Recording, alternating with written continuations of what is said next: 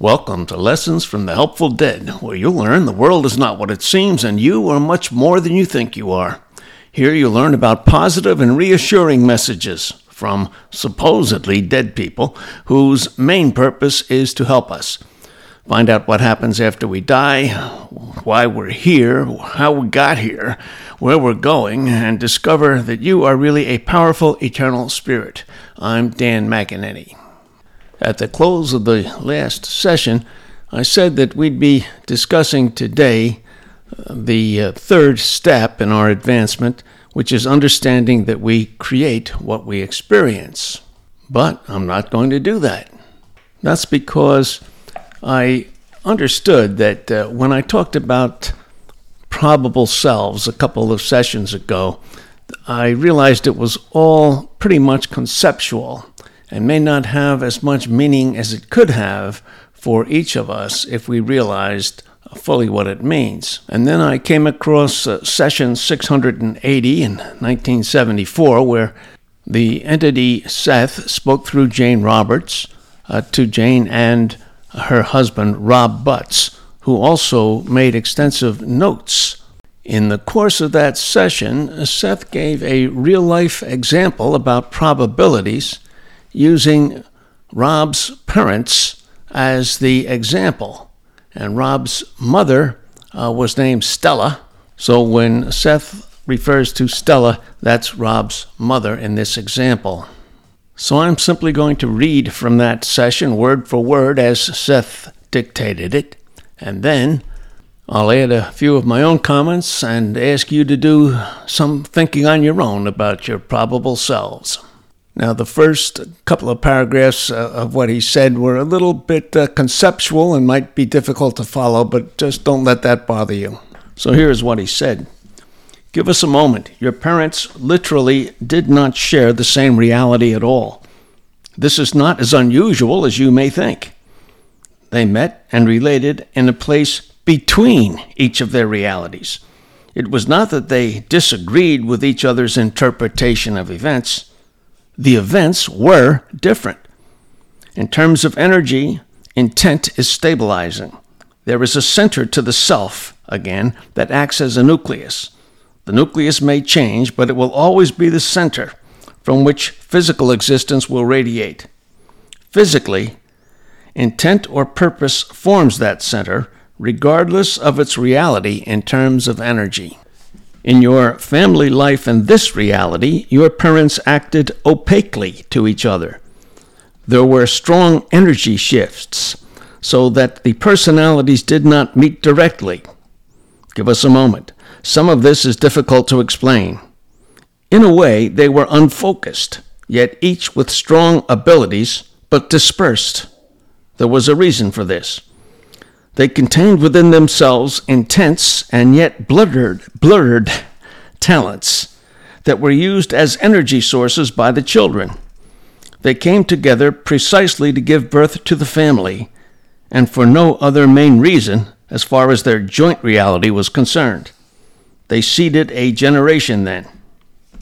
Your mother loved physical reality and took the greatest pleasure in its most minute aspects for all of her complaints. Your father loved it but never trusted it.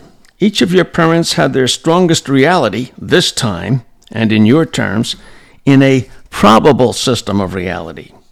And here, in this reality, they were offshoots. Now, offshoots are probable selves that are not as strong in their focus as the main self. All right? To them, this system always seemed strange. In another system of reality, your father was, in fact still is, a well-known inventor who never married, but used his mechanically creative abilities to the fullest, while avoiding emotional commitment. He met Stella. They were going to be married, and in terms of years, the same years are involved historically. At one time then, in your father's past, as you think of it, having met Stella, he did not marry her after all. His love was for machinery, the speed of motorcycles, mixing creativity with metal. At that point of intersection, equal desires and intents within him they became like twin nuclei. Whole regroupings of energy occurred, psychological and psychic implosions, so that two equally valid personalities were aware in a world in which only one could live at a time. By far, the creative, mechanically inventive personality began to outstrip the other. The father that you knew was the probable self, therefore. That probable self, however, dealt with emotional realities that the other avoided, and this was indeed his sole intent. This does not mean that such a personality is limited, basically, or that he does not collect about him new interests and challenges, for he is himself mobile. He even has many of the characteristics of the other self, though these, of course, are latent.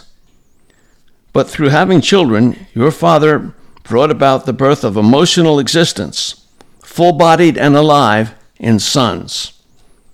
This was a great fulfillment on his part, for the inventor did not trust himself to feel much emotion, much less give birth to emotional beings.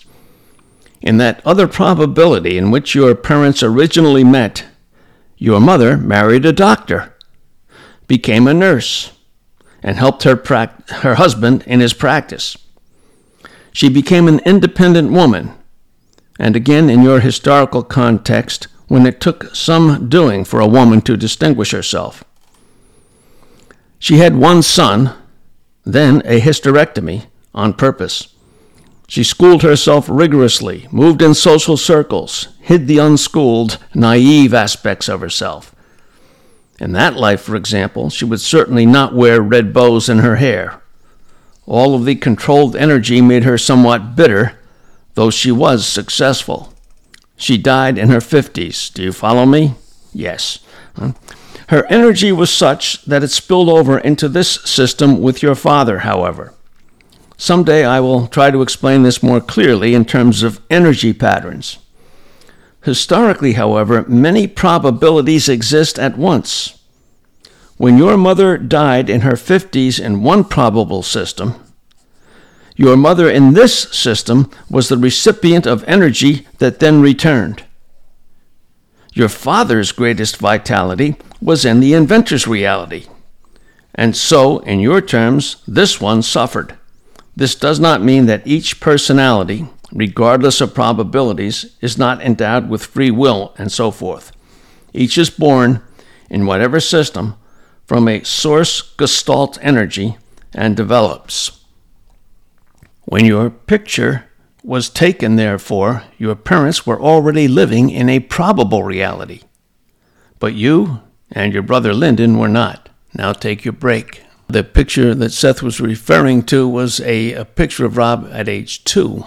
Now, at this point in the session, Seth switched over to a discussion of Jane, that he referred to as Rupert. He talked about Jane and her probable selves. Now, there are basically no limitations to the self, and all portions of the self are connected. So the probable selves are aware unconsciously of their relationships. Because no system is closed, there are flows of energy between them and interaction.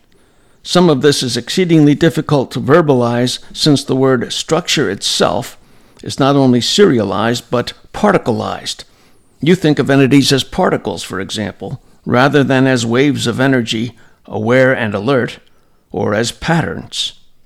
Think of Rupert's living area in Adventures, for example. Imagine that at age 13, 3 strong energy centers come to the surface of the personality, highly charged, so that one person cannot adequately fulfill the desires or abilities presented.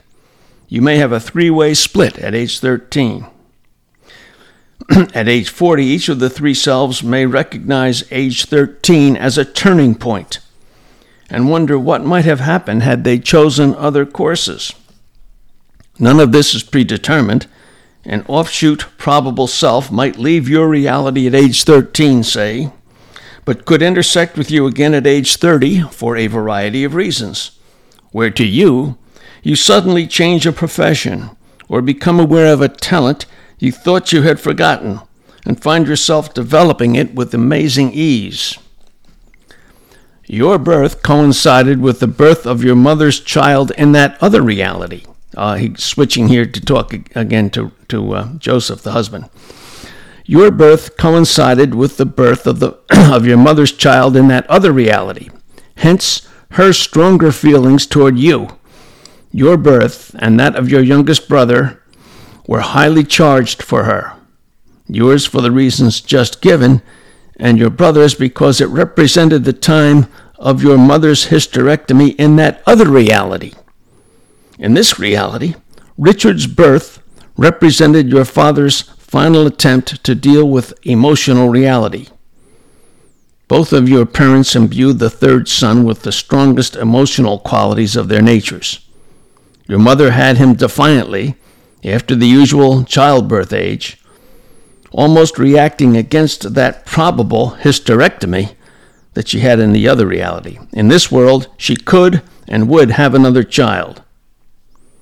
Your brother Lyndon was the one natural child of this marriage. Watch how you interpret that. But he was the child least affected by other realities.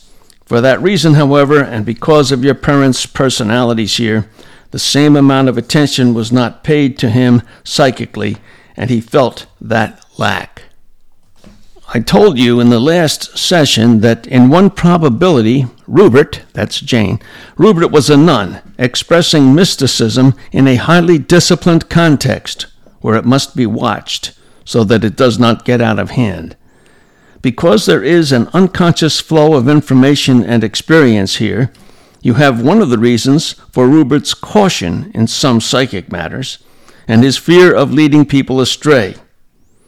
There were three offshoots. One, the nun, with mysticism conventionally expressed, but under guarded circumstances. One, the writer, who veiled mystical experience through art. And one, the Rupert you know, who experienced mystical experience directly, teaches others to do the same, and forms through writing a wedding of the two aspects. You have known two of those selves then. All right, I will stop reading here, and for those of you who haven't listened to earlier sessions or may have forgotten, Seth referred to Jane as Rupert because the larger self of which she is a part had primarily a masculine characteristics from Seth's perspective, and that's the reason for the choice of the word Rupert. But that aside, you can see from just this reading, this much, you can see that the interactions among probable selves and their influence upon one another can be quite complex. Now, in my own life, there was a time when I decided I wanted to write a lot of songs and found I was pretty good at it. It came easily to me. And so I would suspect that somewhere there is a probable self of mine who writes songs. At another time in my life, I really enjoyed being in advertising and related fields. And so I suppose there might be a probable me who stayed in that field. Going back a bit, when I first started in college, I played tennis with a fellow, and I generally beat him. But, he became a tennis pro, and I really kind of lost my interest in tennis. In fact, though, although my body was fairly athletic, I was never particularly interested in becoming an athlete. The one sport I might have taken up was tennis because I never much enjoyed team sports and the discipline of it, whether I was a loner or whatever. I also have extremely fast reflexes that I don't understand. Other people have commented on it and it might have some meaning in another probable version of me. I have no idea what that would be. In my late 30s, the one overriding desire I seemed to develop was to always help other people see the best in themselves, see their best self or their most capable self. So I got into a profession where I seemed to be doing that every day, helping people prepare themselves for job and career changes. And I suppose that's why I'm doing what I'm doing today with these podcasts. But now I'll ask you to take some time, reflect, give some thought. Was there ever a time in your life when you really felt strongly about taking one route or another, and you did take one route and not the other? But might there be flashbacks? Might there be connections that you haven't really been aware of? Or maybe you have been aware of them. Are there other talents that you don't use every day, but that you suddenly became aware of or decided you suddenly wanted to use them, and so you did, and you found out you were quite good at them, and it came to you pretty easily? Do you have a recurring impulse that you might want to do something or try something that you haven't tried in the past? That too might be a sign that there's a probable you who's doing that. So it might be helpful for you to sit and reflect and think about your past, and was there ever something in the past that you wanted to do but you didn't, and you can decide whether you want to try to pursue it now and see what happens. And if you have a significant other, the two of you could sit down and talk about potential probable selves and how you might have met or not met under varying circumstances. You might have met earlier in life, perhaps, or later, or perhaps not at all. Well, that will end today's session, but I want to point out that in one probability, I would have been discussing today the concept of that we create what we experience, but instead, I wound up doing this. I don't think I'll switch ideas again, but you never know. At any rate, my intent at this time is in our next session to discuss the third development of our advancement, which is understanding that we create what we experience. Again, I'm Dan McEnany, bringing you Lessons from the Helpful Dead.